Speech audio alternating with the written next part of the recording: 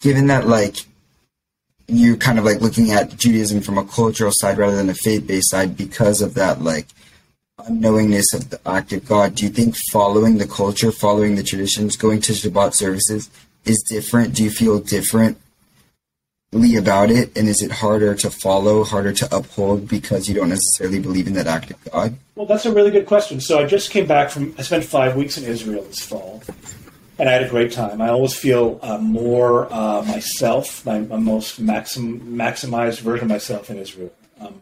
But I noticed two things. I went down to the Western Wall, and there was a bunch of Hasidic people kind of dancing around in circles and singing and dancing and having the best time. And I watched it, and it was interesting, and I thought, well, I've never felt anything like that. And then on my last day in Israel, it was Simchat Torah, and I went to a Reform synagogue in Tel Aviv where a couple of my friends belong, and they were being honored there. So they were like carrying around the Torahs and stuff like that. And I've never seen them so happy as I've ever seen them in my life, carrying on the Torahs and just having such joy. And again, I thought, I just don't feel that level of joy. So when I came back, I went to see my rabbi, because I recently moved to Rhode Island, and the first thing I did was join a synagogue, because I think it's important to be connected to the community. And I went out for coffee with my rabbi, and I said, I don't feel anything. I go to services sometimes, and I don't really feel anything. And I want to know why. I wish I could feel something. She didn't really have an answer for it, but I think the idea might be to, if it's important enough to me, to do it more, to dig deeper into it, perhaps.